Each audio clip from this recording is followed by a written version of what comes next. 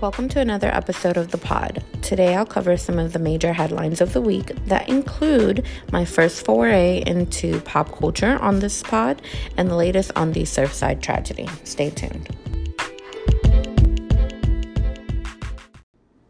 It is a new month and we are definitely experiencing summer at full blast. This past week, the Pacific Northwest experienced a heat wave like never before, with temperatures reaching over 110 degrees in some areas. Unfortunately, the heat wave caused the deaths of at least 100 people in the region.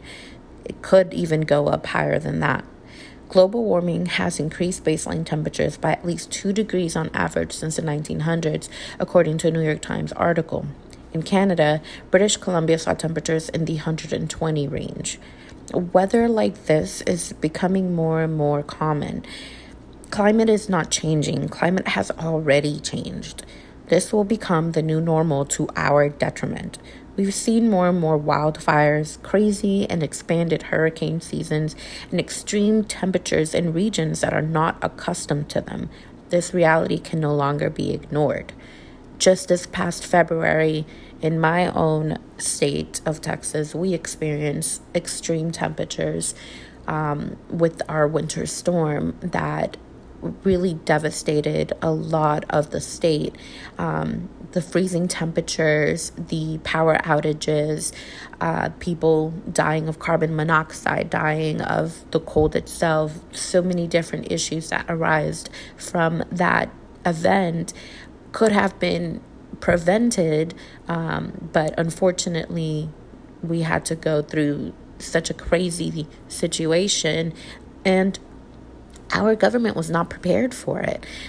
We definitely had so many different issues, and I can't even imagine what these people in the Pacific Northwest must be, or must have been feeling, as it's been reported that some of them don't even have AC units because, well, the temperature never gets to be at a certain, high level like it recently was.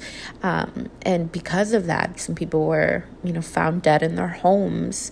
And this is all just a continuation of the different things we've seen throughout the years. The fact is, more and more things like this will keep occurring. You will see extreme temperatures. And then there's also the fact that we are, I believe we are already in our hurricane season, considering that there are also tropical storms that are forming and just different things that are becoming just a constant now. And it's very sad that we have not done more to help with climate change. And I know that, the Biden administration has been able to get us back into the Paris Climate Accord that the previous administration had removed us from. But even at that, I believe more should be done. This affects us in so many different ways and in many different aspects of just the overall government, and that's just basically, there's no way to ignore that anymore. If you look outside and just notice how things have just vastly changed over time, and how our trees, are taking forever to become green again after the fall or the winter, or how sometimes they, start to lose their leaves a lot quicker, and all these different things that are, you may not notice, you may not realize, but the acceleration of our seasons and how things have really shifted is also a part of that. It's things that you may not notice on a day-to-day basis, but these things are happening all around us, and we are creating a cycle as well that endangers us even more, because here in Texas, very early on into the summer, we were told to conserve energy and to raise the temperature of our AC units and things like that, because the grid can't handle it. Well, the grid couldn't handle the winter temperatures that we experienced several months ago, and now we're having to deal with this situation. The cycle is that we are creating more and more of the pollution output because of the fact that we are staying inside because it's too hot outside, and we're turning our temperatures lower instead of conserving, which is understandable. I mean, this heat is unbearable sometimes, and so because of that, we're putting more strain on the grid, and the grid is having to utilize more energy, which is, putting more pollutants in the air, and that's creating unbreathable air in certain instances, as our state experienced just a few weeks ago. We had horrible air quality, and I myself experienced breathing problems because of that. So it's something that we have to really consider. This is not going anywhere. This is not turning back, and the fact of the matter is, climate change should be treated as a global crisis that it is. Just as we handled or are handling the global pandemic due to the coronavirus, we should be taking climate change as seriously. Millions of people around the world have already been displaced because their homes are no longer viable. Their homes are no longer able to be lived in due to just the ravaging of climate change. And so it's just something that I think we have to really step up and take into account, because who knows how much worse things are going to get, honestly. And in other news, the former White House occupant, who was basically a climate change denier, he visited our southern border this week at the invitation of the Texas governor. The visit was just for show. Nothing constructive really came of it. Trump continued his big lie about the election, and Governor Abbott continued his crusade to stay up Trump's rear and appeal to his base. Abbott is taking his cue from Trump with his own attempt at a border wall. Now, I'm not going to get into details right now about the border crisis, because I am still in the process of researching some more to really give you guys a full episode on what's going on, to have just more of a broader explanation on that. But the fact is, yes, there is a crisis at the border. I'm not going to sugarcoat it, and a lot of it does seem to have to do with the fact that we have a new administration. There is blame to be had on both the previous administration and the current administration.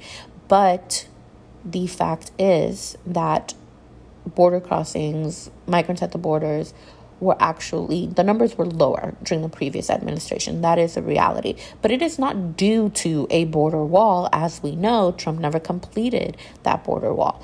It was just his very harsh policies that kind of staved off the flow. And so now there is an issue, but the issue is not going to be addressed with a wall.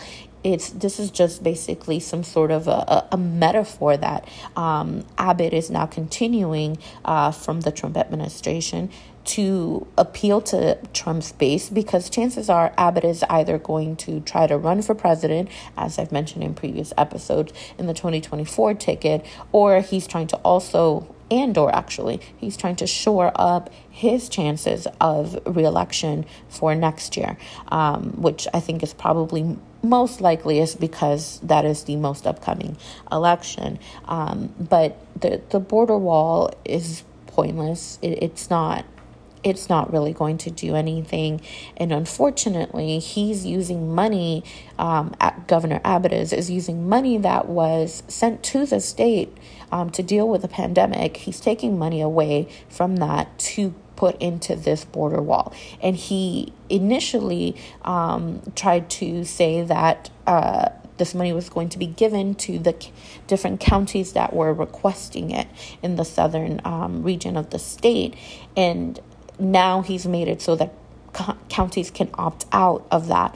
But you have Galveston County, which is 400 miles away from the actual Texas and Mexico border, claiming they're experiencing some sort of border crisis just so that they can get some of that money. That's ridiculous. 400 miles away, Galveston is not experiencing a border crisis. And this is where we end up having those same misinformation or disinformation campaigns that I discussed last week. We're seeing these news stories come up about counties such as Galveston claiming these issues that aren't real. As I mentioned earlier, yes, there is a crisis at the border, but our whole state is not experiencing a border crisis. And so that's just another detrimental aspect of what these Republicans in particular are doing to essentially continue the fear-mongering that comes with border crossings, that come with migrants, that come with people seeking asylum and refugees and things like that. It's unfortunate, but that is basically what they're going with at this time. And on the other side of things, the other major news that has been going on since last week with the Surfside tragedy, so far there are 18 people that have died, or bodies that have been found, and still over 130 people missing.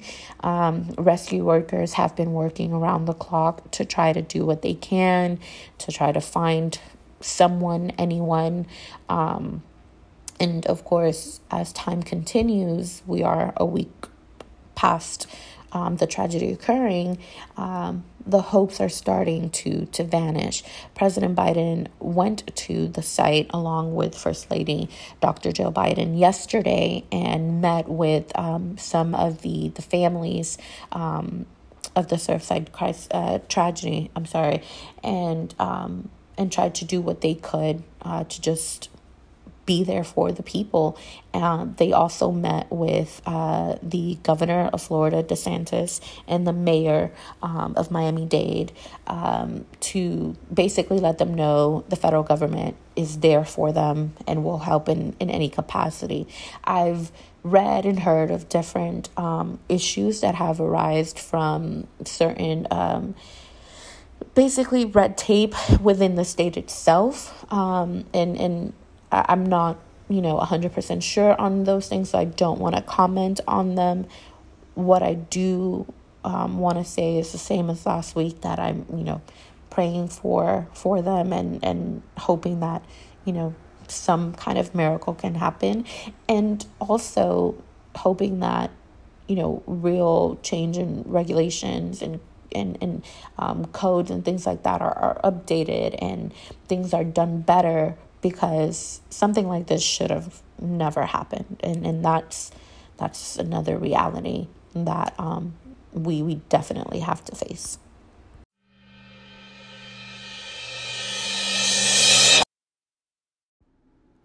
If you are an older millennial, then you know exactly who Britney Spears is. And Britney Spears, to a lot of us, was someone that we looked up to in our teenage years. She was a huge pop star, one of the biggest of her time in the late 1990s and the early 2000s. She heralded an era of these teeny bopper blonde, blue-eyed, basically pop stars that sang and danced and did all of these, amazing music videos that we all watched and, learned choreography for. This is all, of course, before TikTok. And, everyone wanted to be like her. She was someone that we all believed, was incredibly fortunate in her life. But with most things in life, as you get older, you start to see the reality of things. And if you know who Britney Spears is, then you also know the things that she went through in the mid to late 2000s, in which she had declining health and not just a mental capacity, but different issues in her life when it came to her very quick marriage and divorce, subsequent divorce, and just losing custody of her children and supposed addiction battles, rehab stints, things like that. That all eventually led to a conservatorship that her father brought on. And a conservatorship is basically like a guardianship taking over a person's finances and taking over their health care, taking over just anything that has to do with their well-being. And that conservatorship was granted in 2008, and it gave her dad the authority over her personal life and over her finances. So for 13 years, she has been under this conservatorship. Now, it is my understanding from different things that I've read, this isn't standard as far as the length of time for someone was so young at the time and who is still relatively, young, and who doesn't have any real mental disabilities in the sense of she's got any kind of learning disabilities or any kind of developmental issues, things like that.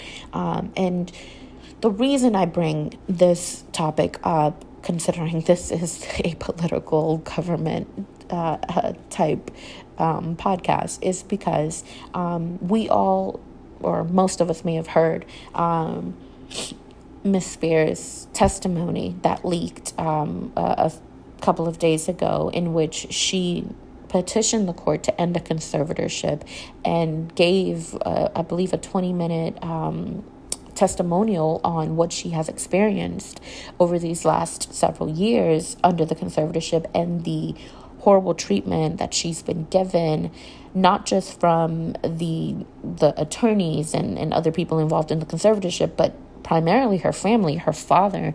And as disheartening as all of that was to listen to, the different articles I've read subsequently have stated that it's not uncommon in basically the conservatorship realm. It's definitely been something that has made or has been an issue for a lot of people with disabilities who've had to be put in conservatorships.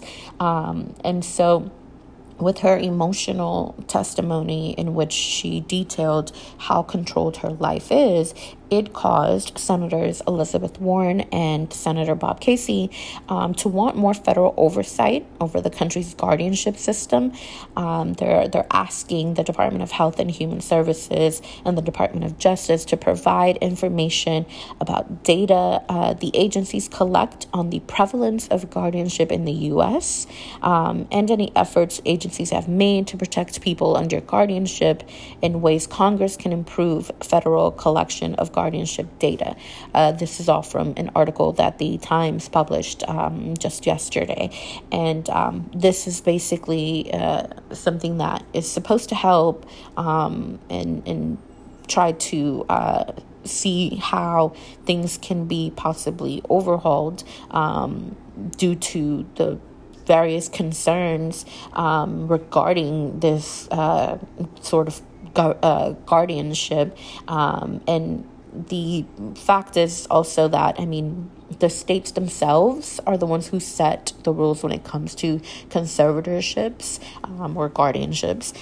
So there isn't as much data as, they would like for there to be. But the fact of the matter is, at least now, this is being looked at more seriously. And they're going to try to, see how to basically understand gaps and abuses in the system and find ways to address them, because, there's been several issues with all of this, and it is quite unfortunate that it took a celebrity bringing this to light for there to be such a move by these senators. But here we are, and so at the very least, this is what where we are and where we're going to be headed is trying to find a solution for all of this. And I would suggest to maybe get kind of like a glimpse of how all of this kind of has become an issue in the country and how some people have taken advantage of it. There's a movie on Netflix called I Care a Lot, and it exposes how predatory conservatorships can be. And it was definitely an eye-opening movie. It's not based on any true story per se, but like I said, it does really give you a sense of the fact that there are people who are exploiting other people that are disabled or are elderly or who are needing, some sort of help, and they're being exploited, their money basically being stolen, and so many different things that are just occurring to these people because of the fact that the first course of action for most of the courts now is just to go towards conservatorship versus finding another solution. Conservatorship is supposed to be supposedly last resort, but it is being handled as just let's go there first. And it is this movie just basically gives you this insight and into a world that it's very sad. The movie's a pretty good movie, but it definitely did make me realize just how crazy some things are and how much certain people take advantage of others and how our judicial system basically allows it. I definitely suggest and recommend that you guys take a look at that movie and just it basically will help you understand, what Miss Spears kind of detailed herself with her being, like I mentioned earlier, someone so young at the time that it happened and to still be in it. It's pretty crazy. And so, hopefully her conservatorship gets removed recently, but it was just yesterday, I believe, where the judge denied removing her father from the conservatorship. So there may be things we don't know. Obviously, we've only heard her side, which did take a long time to hear. But there's got to be something else going on, and hopefully that comes to light as well. And the last thing I'll say on that is that the Free Britney movement, the hashtag Free Britney movement, definitely has been a driving force in all of this, and I think that just basically is a show of the fact that people caring for other people trying to make a difference actually does work, and it does provide some sort of I guess like a hopeful feeling, just seeing the fact that she has these ardent supporters, despite however long, it's been since she was this huge pop icon. But she's had these followers, these fans that have stuck by her for so long, and had noticed that she wasn't really free, and have, rallied around her. Even when she pretended that she was okay, they still stood by her and tried to do what was needed for her. I'd seen people standing outside of the courts and protesting and, chanting Free Britney. And so I think that's definitely, it's definitely an interesting thing to witness. And I am standing in solidarity with all of the Free Britney people and hope that she can find the freedom that she deserves, just like, we all do.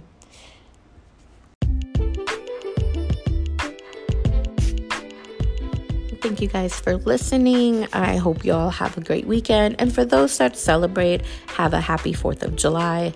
I don't celebrate that holiday. I haven't for a few years, but that's a story for a different time. And but yeah, so for you all that do, I hope y'all have a great time and stay safe. It's pretty crazy still out there now with everyone being outside. But again, thank you all for listening. And if you have any questions, comments, suggestions, please reach out on my socials. My Instagram is @TheSimplePolitics and my Twitter is @TheSimplePoly. Thank you guys and have a great weekend.